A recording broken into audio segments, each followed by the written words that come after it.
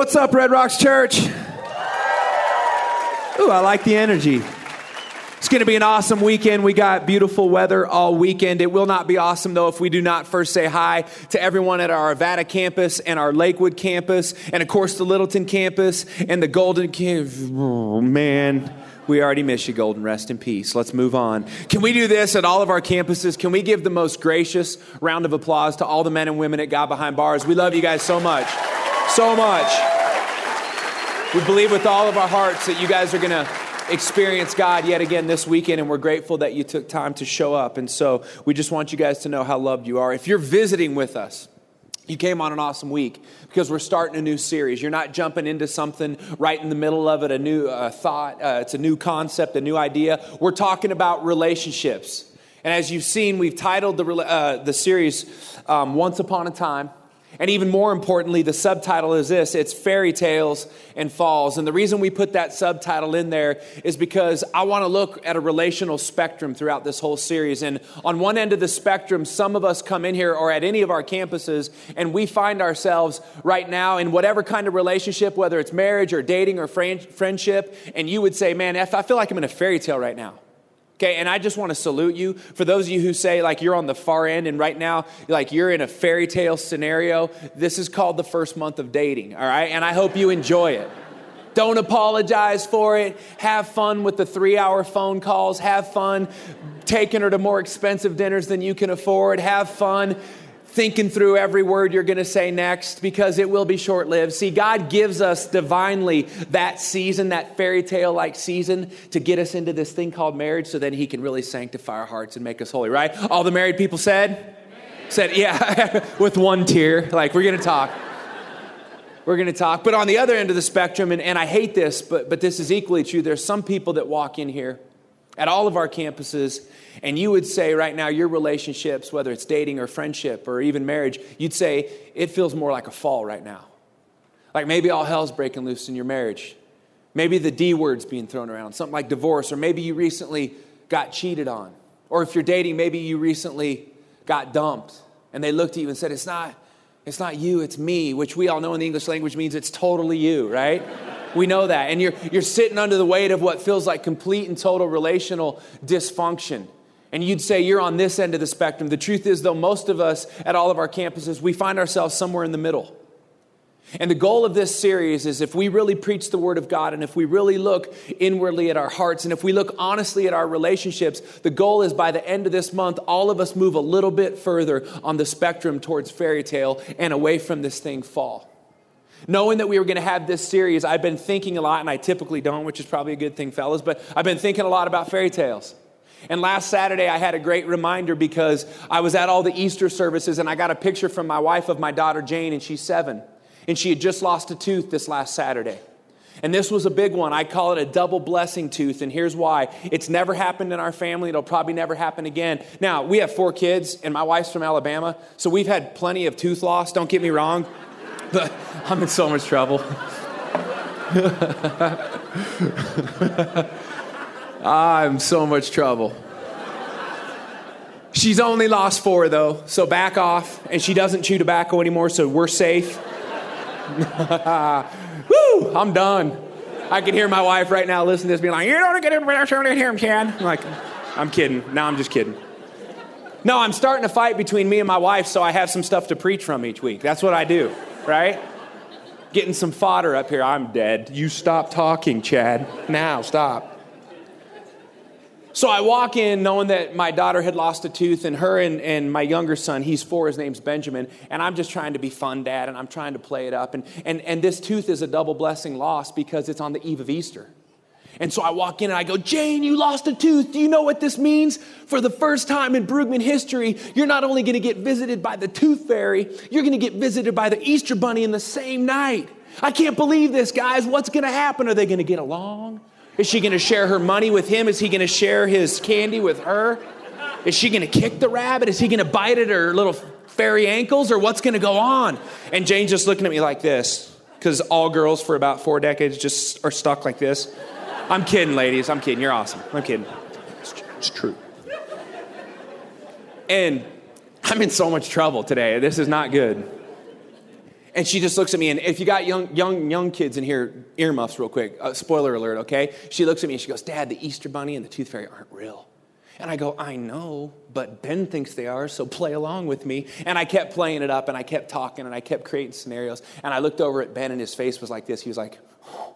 The whole time I'm talking about it, he's like, yeah, I can't believe they're both going to be. And I'm sitting there, and I'm going, I want to be 4 again, right? I want that childlike faith and innocence that really believes that a bunny with candy and that a woman with money is going to visit them just to give it. Like, I want to be in that fairy tale-like mindset again, right? But we're old and we're adults now and we're cynical and life's handed it to us. And I started thinking about fairy tales and why they're timeless. I started thinking about things like Cinderella and Snow White and Beauty and the Beast and Frozen. Parents' worst nightmare. Let it go, let it go. Oh. But I seriously, I started thinking to myself, why don't these timeless fairy tales ever go out of style or out of season? I mean, Cinderella was written in the early 1800s by the Brothers Grimm, right? And we're still making new and updated versions of this timeless story.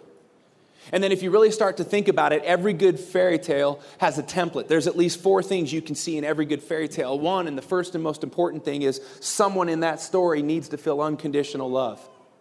And you know why we resonate with this and that makes a story timeless? Is because that is the chief and most fundamental thing every one of us in this room and at all of our campuses, this is what we need, right? We know we were created at the core, warts and all, to have a community of people that just love us no matter what, right? This is what makes our relationship with Jesus so important when it comes to relationships. This is why we look at husbands and wives and we say, hey, listen, more importantly than your marriage needs to be your relationship with Jesus. Because on your spouse's best day, listen to me, husbands and wives and future husbands and wives, on your best day, your spouse does not have the capacity, no matter how much they want to, no matter how good their hearts are, no matter how much in love you are, your spouse does not have the ability to love you unconditionally the way Jesus can. Someday, yes, when this is all finished and done. Right now, though, the only person that can give you fully what your human heart needs is this person, Jesus. And this is why in every relationship series, we get up here and we say, please, in your marriage, put Jesus above each other. And I promise you, if you put Jesus above each other's going to work out real good. I promise you.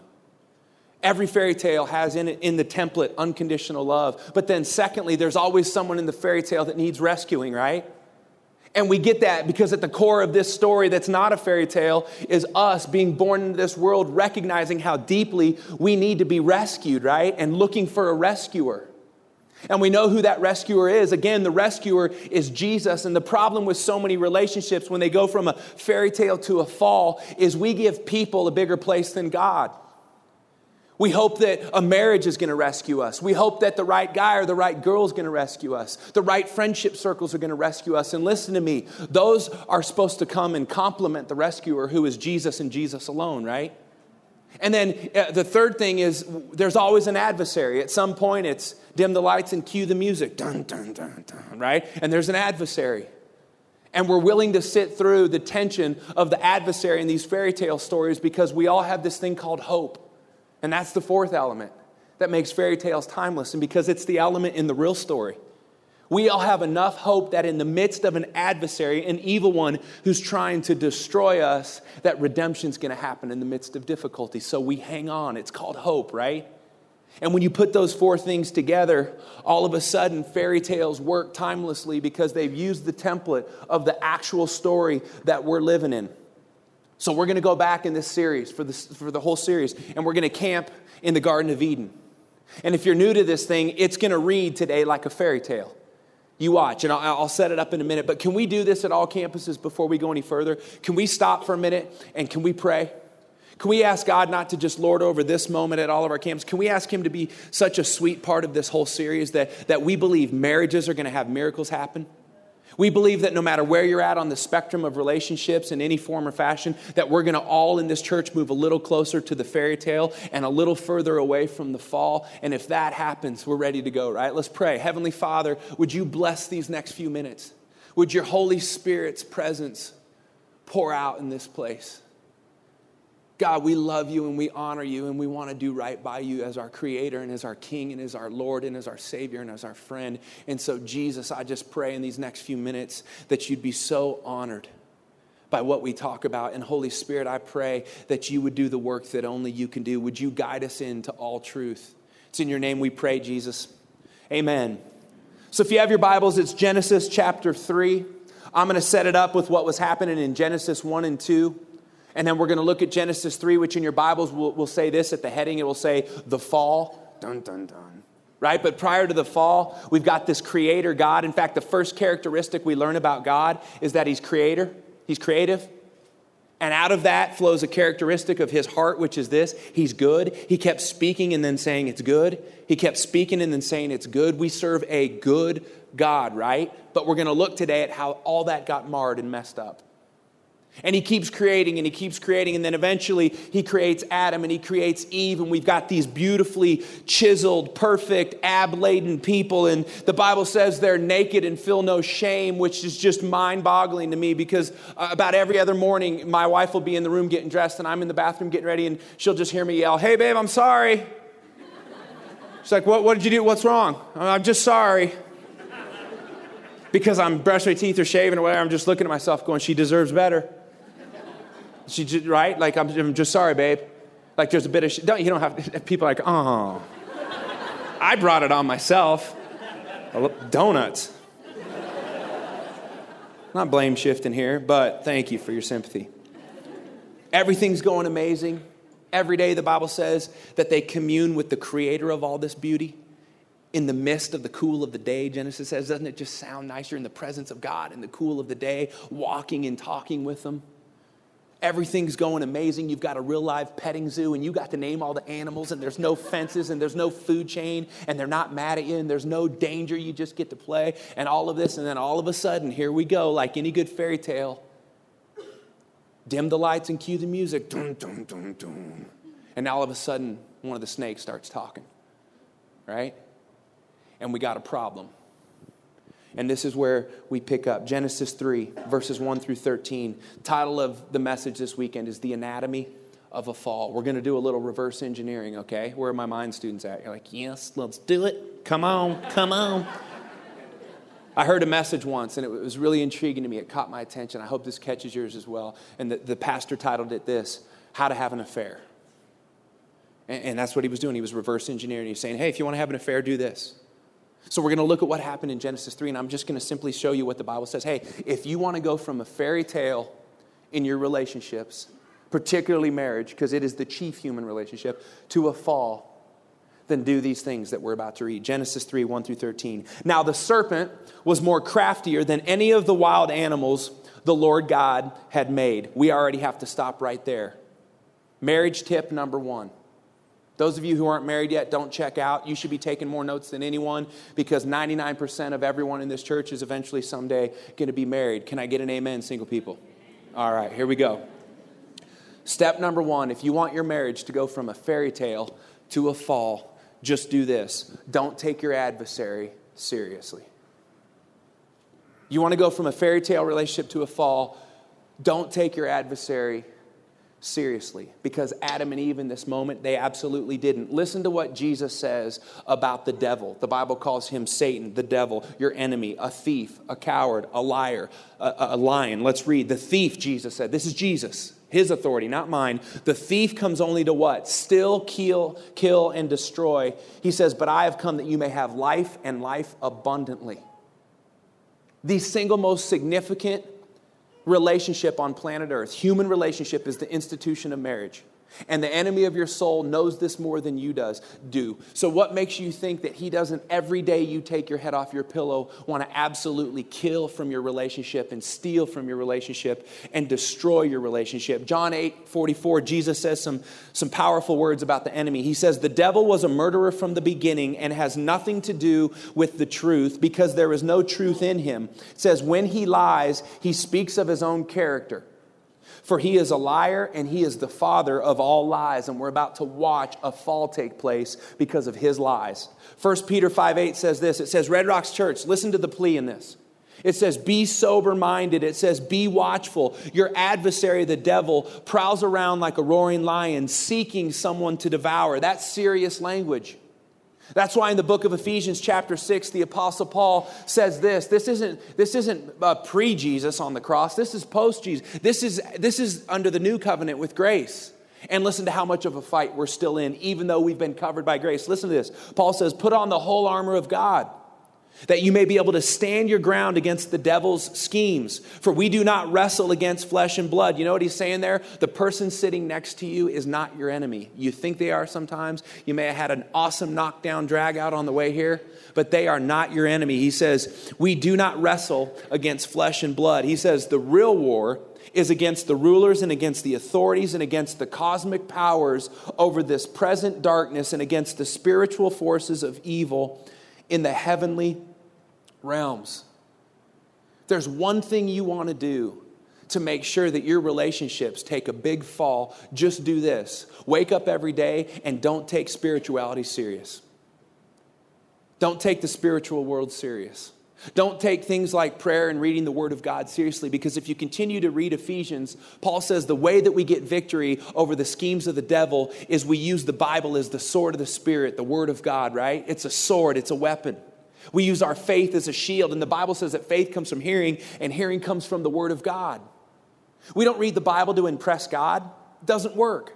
We don't come to church and listen to the Word of God to check it off the list so that God's happy with us so maybe we get into heaven. He could care less about the quality of your attendance. He wants your heart when you come here to hear the Word of God and respond. That's what we're called to do. If you want a fairy tale to become a fall, don't take things like prayer as a couple, and don't take things like the reading of God consistently. Don't take things like the rendering of God's Word corporately when we come to church. Don't take those things seriously, and eventually it is just, I promise you, a matter of time before a fall takes place in your relationship. Let's pick back up in verse 1. It goes on to say, here's what the serpent first said to the woman. Did God really say you must not eat from any tree in the garden? And can I just point out for those of you newer to this story, and remind those of you who have heard this story longer than I've been telling it, that God didn't say anything like that. God said there was one tree that they couldn't eat from. And what's the devil already doing? He's already stretching the truth. He's already making God out to be something that he's really not, right? God didn't say that. Let's read what God said. Let's go back to Genesis chapter 2, verses 15 through 17. The Lord God took man, Eve wasn't created yet, and put him in the Garden of Eden to work it and to take care of it. And the Lord God commanded the man, now I want you to hear this. He says, you are free. Will everybody at every campus real quick say, you are free? Good job. Remember that. You're free to eat from any tree in the garden, but you shall not. Everybody say shall not. But you shall not eat from the tree of the knowledge of good and evil. Here's why. For when you eat from it, you will certainly die. Pretty crystal clear, right? Pretty cut and dry. All the trees are yours. Freedom, right? You're free to eat from any tree. Isn't it interesting? And here's where I want to stop for a minute and talk. Isn't it interesting that in the same sentence, God uses the word freedom and the phrase shall not? And I think New Testament believers struggle with this concept because of the word grace. We misappropriate what grace really is because we tend to associate freedom with all boundaries being thrown off, right? Can I tell you something that will change your life and that will change relationships for the good every time? In the kingdom of God, freedom and shall nots are not mutually exclusive. In the kingdom of God, freedom and don't do's actually work together. This is before sin entered the world. And God's already given them a boundary. He's already given them a command. He says, if you really want to walk in freedom, listen to me. All of this stuff is yours because I'm a good God and I'm a plentiful God and I'm a prosperous God. But listen to me. You have to stay away from this one tree because even if you touch it, you're going to die. Let's use some New Testament language for freedom. The Bible says in 1 Corinthians, it says this, where the Spirit of the Lord is, 2 Corinthians chapter 3, it says where the Spirit of the Lord is, there is what? There's freedom, right? I want you to notice that where the Spirit of the Lord is where you're really going to find freedom. This matters so much to your relationships. Because here's what happens is we tend to buy into this lie over time, especially as we become adults and get older, that freedom is where stuff is at.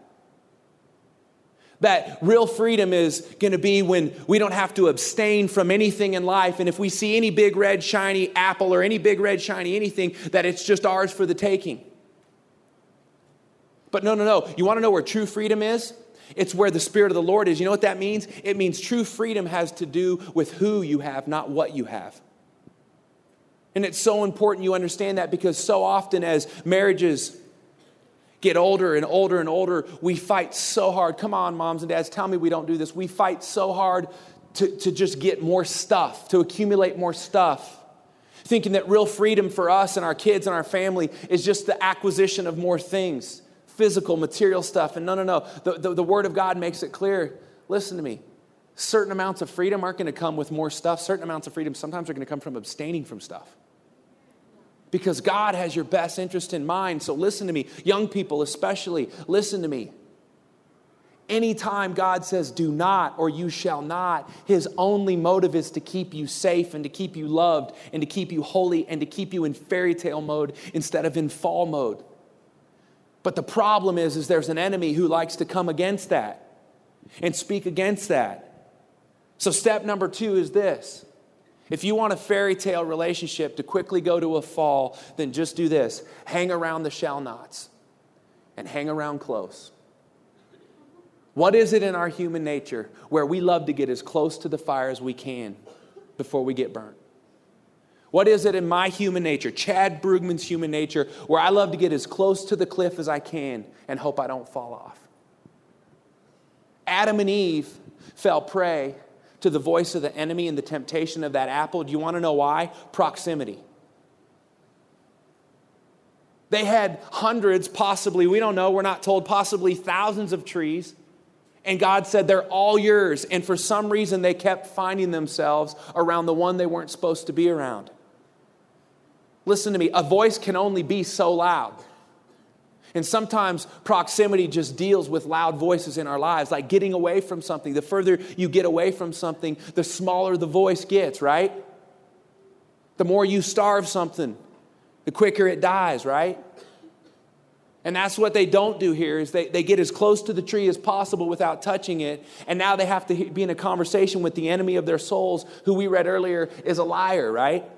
Let's read what it says. It says, the woman said to the serpent, we may eat fruit from the trees in the garden, but God did say you must not eat fruit from the tree that's in the middle of the garden, and you must not touch it or you'll die. So she calls him on his lie, and then here's his rebuttal. He goes, come on, and tell me if you've ever heard this voice when you're reading God's commands and it's butting heads with what you want to do. Tell me if you've ever heard this voice. Did God really say, come on, certainly you won't die? You ever do that with God's words and God's commands? You hear them and they sound archaic and they sound outdated and antiquated and they sound melodramatic and they seem out of touch with our culture. And they almost at times seem like, God, if you love me, why would you make something so beautiful and then say abstain? Like, surely God wouldn't do that, would he? He knows what gets at us humans.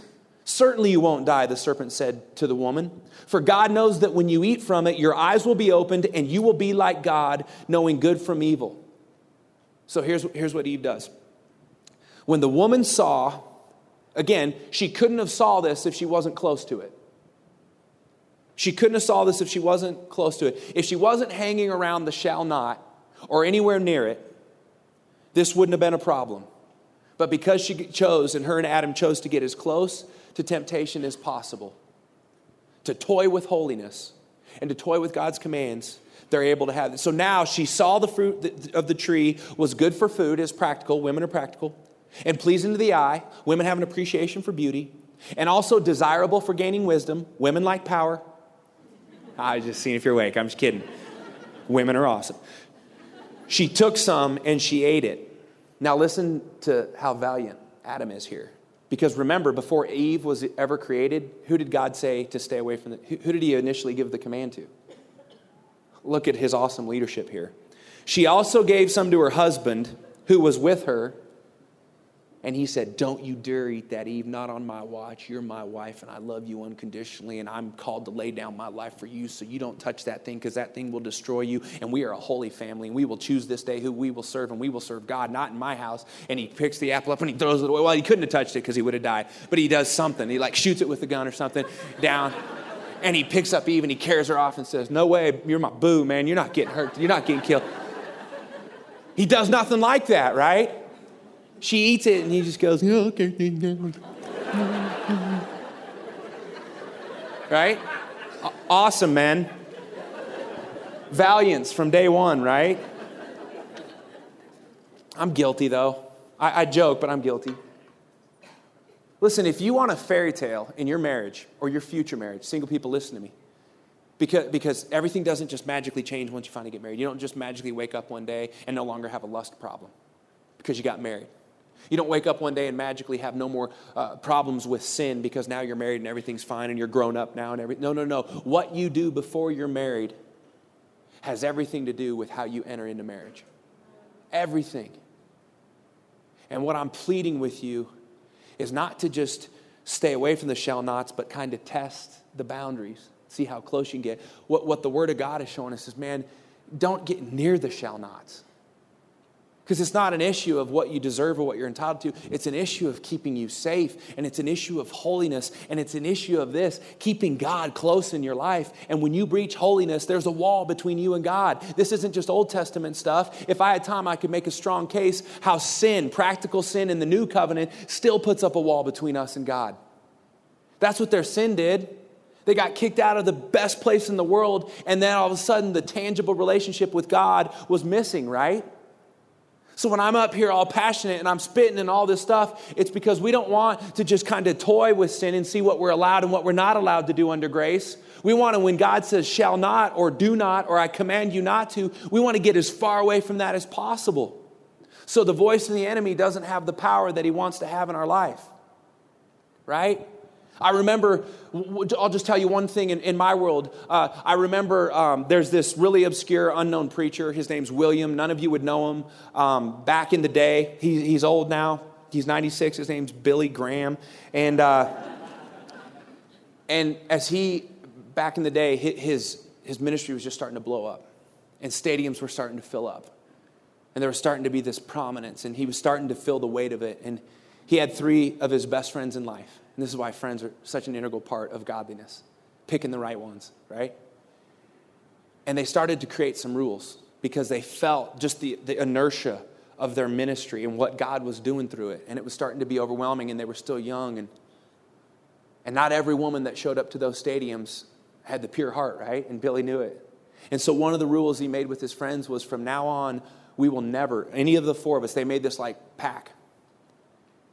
None of us will ride in a car alone with a woman that's not our wife. None of us will be in a public place alone with a woman that's not our wife. When we take meetings, if we have to take a meeting with a lady privately, we will have the windows open or the door open in the office, and we'll have a secretary or administrative assistant right outside for accountability's sake. And you say that in 2016, even back then, and it sounds prudish and unnecessary and silly and childish, does it not a bit? And can I tell you, that was one of the greatest things as a young pastor I ever heard. And Sean and I started to implement those rules here, which is if I have to meet with women all the time, just know this, it's not going to be over coffee and we're not going to ride in the same car together. And it's going to be in an office with a window open and an admin or someone right outside. And gentlemen, I want you to hear this because pastors sometimes make themselves sound awesome from stage. Hear me when I say this, gentlemen.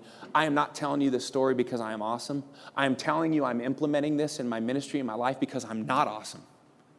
You understand that? It's because I'm human. And it's because if I toy with fire, eventually I'm going to get burned. I feel like I tell you this all the time, I'm a kid in a candy shop. When it comes to this church, when it comes to my family, we're not perfect, we're broken, we're flawed. I'll share more in this series. But listen to me, I feel like I'm literally so far on the spectrum of fairy tale living right now, but I'm this close to a fall if I don't take the holiness of God seriously. And gentlemen, that's our call in our homes, is to be holy men of God. That's the call we have. And a lot of it just comes down to making some decisions to stay as far away from the shall nots as possible. I have to move on. After they ate the apple, after they partook in the shall not, it says, the eyes of both of them were opened and they realized they were naked. So they sewed fig leaves together and made coverings for themselves. The man and his wife heard the sound of the Lord God as he was walking in the garden of the cool of the day. And here's what they did, because sin always causes us to do this with God. they hid from the Lord God among the trees of the garden. But the Lord God called to the man, "Where are you?" Adam answered, "I heard you in the garden, and I was afraid because I was naked, so I hid." And he said, "Who told you that you were naked? Have you eaten from the tree that I commanded you not to eat from?" Now, here's where we get step number 3. If you want a fairy tale to go quickly to a fall. The man said, "The woman you put here." Double whammy, right? He's calling out God and he's calling out her in the same sentence. Let's see how well that goes. He says, "The woman you put here with me, she gave me some fruit from the tree and I ate it." And the Lord God looked over and said to the woman, "What is this you've done?" And the woman said, "The devil made me do it." Literally, that's what she said. "The serpent deceived me," she said, "and I ate." Step number 3, if you want a fairy tale to quickly become a fall in your marriage or your future marriage or in any relationship, even in friendship, if you want that to happen, just do this: blame shift. Blame shift. Put all of the burden and all the focus and all the attention of your mistakes on them. I am the king of this. In the 13 years I've been married, I am still a work in progress, but I've been making strides. And can I tell you, there's so much freedom in marriage when you quit trying to control your spouse and worry about your spouse and constantly think about your spouse and constantly bring up and rehash all the problems that remember when God said, Sean read the passage last week in 1 Corinthians 13, love keeps no record of wrongs. How much better of relationships would we have if that was possible? See, here's what I want in my marriage, in my fleshly sense. I'll just be honest. I want judgment for Rachel when she offends me. And anytime I offend her, I want mercy for Chad. Isn't that the bent of the human heart? Come on, let's be honest. That's what it is. But we got to, in God's kingdom, we reverse that. And it's, God, let me judge myself. In fact, you can go back and read this in 2 Corinthians 9. It's the communion passage. Paul says if we would just judge ourselves, then we wouldn't have to be judged by God or other people.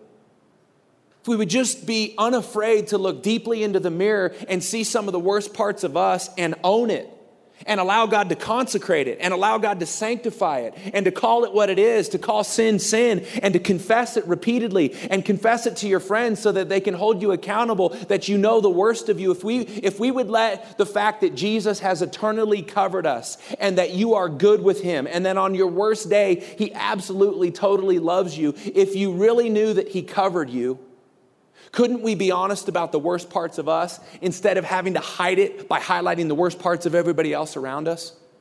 And nothing is more damaging to a relationship when you constantly do that with your spouse. And yet our human hearts are so inclined to boldly point out all of the missteps and problems and sin patterns and idiosyncrasies of our spouse while at the same time plead mercy over ours. And I'll just start with the gentleman because we're called to lead gentlemen. Don't be that way. Own your stuff. Don't blame shift. Don't look at God. Say you and her. And no. You'll take what could be a fairy tale-like relationship, a beautiful earthly relationship in the midst of all its problems, and it'll quickly become a fall. So here's what happens, and I end with this. This is so important. I end with this. Here's what happens. God looks at him after all the blame shifting, and he does, and I want you to hear this because you won't think this initially, but it's true. He does what a good God would do after sin. He hands them consequences. We typically don't associate consequences with good, right? Can I tell you, the last two things God does after they sin are the two most fundamental things to restoration and redemption. The first thing he does is give consequences to them, and then the last thing he does is covers them. And in the kingdom of God, it's not one or the other. Listen to me, young people who have taken this message of grace and watered it down and cheapened it by saying that because Jesus fulfilled all of the law, that shall nots and don't do's don't matter anymore. Will you listen to me? They completely matter. They completely matter. And one of the greatest ways to develop a conviction of holiness before your God is to sit under the weight of consequences so that it creates a stench in the nostrils, so that every time you get close to committing that act again, there's a stench there that you say, no way, that costs too much. That cost my family too much. That cost me too much. That cost God too much. There's no way I want to go there again. See, there's beauty in consequences. That's why we do it to our kids, parents, right? It's the second greatest accountability partner towards holiness and towards developing a conviction of holiness that you will ever have. And the first one is this. Band, you guys can come up, and I end with this. The first and greatest thing that we have been given to develop a conviction of holiness is the fact that in the garden, God covered them. It was the last thing he did. It was this first and most beautiful act foreshadowing what Jesus would eventually come and do for all of us that we just celebrated so great last week. Because let's sit under the weight of what happens in the garden. You know what God does? For the first time in human history, while Adam and Eve are sitting there, sitting under the weight of the consequences they just gave, he walks over to show them. He's saying, listen, I'm a good father, so I'm going to give you consequences. But he says, listen to me. Watch what I'm about to do next. And he walks over to an animal. We don't know what kind it was. And he literally, for the first time in history, takes a living, breathing, innocent being that he created and that he loves, and he rips it till it breathes at last, till it bleeds out, till that animal's eyes finally shut. And I can imagine Adam and Eve, what if it was an animal that they had gotten so much joy?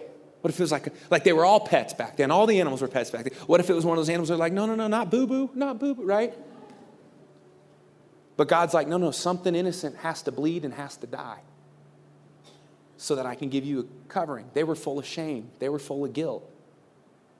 Some of you walk in at any one of our campuses, and that's you right now. You're full of shame on the inside because of relational dysfunction and decisions. And God says, listen, consequences are going to happen. You can't stop them. It's a spiritual law. Man reaps what he sows, right? So we don't even need to think about consequences now, but here's what God wants you to know. You can be in the midst of shame and guilt and condemnation and insecurity and despair and depression because of the decisions you've made or somebody's made that affected you. And I just want you to know, God says, that I'm going to cover it. I'm going to cover that shame. I'm going to cover that guilt. I'm going to cover that insecurity. But I'm going to have to do this because of sin, because we breached holiness. I'm going to have to take it from an innocent life. Someone's got to bleed. So Adam and Eve watched that animal bleed out. And God, however he did it, started to make some real clothes, some sturdy clothes that would really cover their shame. They tried to make some themselves. We do that. It's called religion. They tried to do that themselves. And God says, no. I'm making your clothes. I'm covering you. I'm in charge of that. And what he was doing in the garden for the first time was preparing us to be ready for Jesus. Because it was ultimately Jesus for you and I that bled out and that got his skin and his hide ripped off to cover us. He at one point breathed his last. And the message is this. Why did God do it? Sean said it for 45 straight minutes last week. Love. I don't care what you walked in here with at any one of our campuses. No matter what kind of relational dysfunction that you are currently experiencing or have experienced in the past, you need to leave with this good news. You are loved unconditionally. Best day, worst day, you are covered. Don't buy into the devil's lie that consequences are a reaction from God and that he does not love you and those consequences are proof. That is a lie from the pit of hell. God's consequences are to bring redemption and accountability back to you, not to show you or to punish you. Enemy's a punisher. God's not a punisher. He punishes innocent people on your behalf. That's what he does. Consequences aren't a punishment. They're not an indictment. They're a gift. If you're sitting in some of those right now and they're painful, don't let the enemy. I know he's doing this to so many people in our church right now because you're sitting in the consequences of your mistakes. The enemy's coming and trying to tell you that you're less than something. And God says, no. Look at my son on the cross. All that was done to show you how important you are to me. You are loved, Red Rocks Church. And you will never walk with an excitement for holiness. And you will never start to be like, hey, I'm actually excited to stay far away from the shall nots. And I'm actually excited to quit blame shifting. It feels kind of free to get away from everyone else's problems and look at mine and not be worried about it. If that's you, listen to me. You can do that because you're loved by God. Nothing else. You're covered. He's covered you because he loves you. So I want to do this at all campuses with every head bowed and every eye closed. I just want to ask you this. If you qualify in any one of these three categories, the first one is this. You can say, hey, me and my spouse, or me and my boyfriend or girlfriend, or my fiance, if we're being honest, we don't take this spiritual thing that serious right now. And we haven't woken up every day and realized that we have an adversary who wants to destroy us. Or maybe you're in the second group and you say, you know what, I'm the person that has been playing way too close to the shall not tree. And today it stops right here. I consecrate my heart back to God and I repent and I cry out to God for help. Or maybe you're the third person and your relationship has just been this endless cycle of back and forth blame shift, and you're ready to own that and you're ready to repent first to God this weekend and then look at your spouse or your better half and repent to them as well. If you qualify in any of these three categories, and my hand's up with your guys, would you just raise your hand, because we want to pray together. This is just a statement of faith to God that we're holding each other as the body of Christ accountable. Now, God, I pray at all of our campuses in these next few minutes as we begin to worship you by song, that this would be a time of consecration. Like I said at the beginning of the year, consecration always precedes victory. If we're going to have healthy relationships, God, then we have to constantly come back and consecrate our hearts to yours. And so I pray for everyone that raised their hand and who's struggling in any one of these categories, that this time of worship would be a beautiful time this weekend of repentance and wholeness and rest and health, God, and righteousness. God, I just pray as we begin to worship you at all of our campuses, you be so pleased with what's coming out of our mouths, God, because of what's happening in our hearts. And it's in your awesome, saving name we pray, Jesus. Amen. Would everybody stand and let's worship?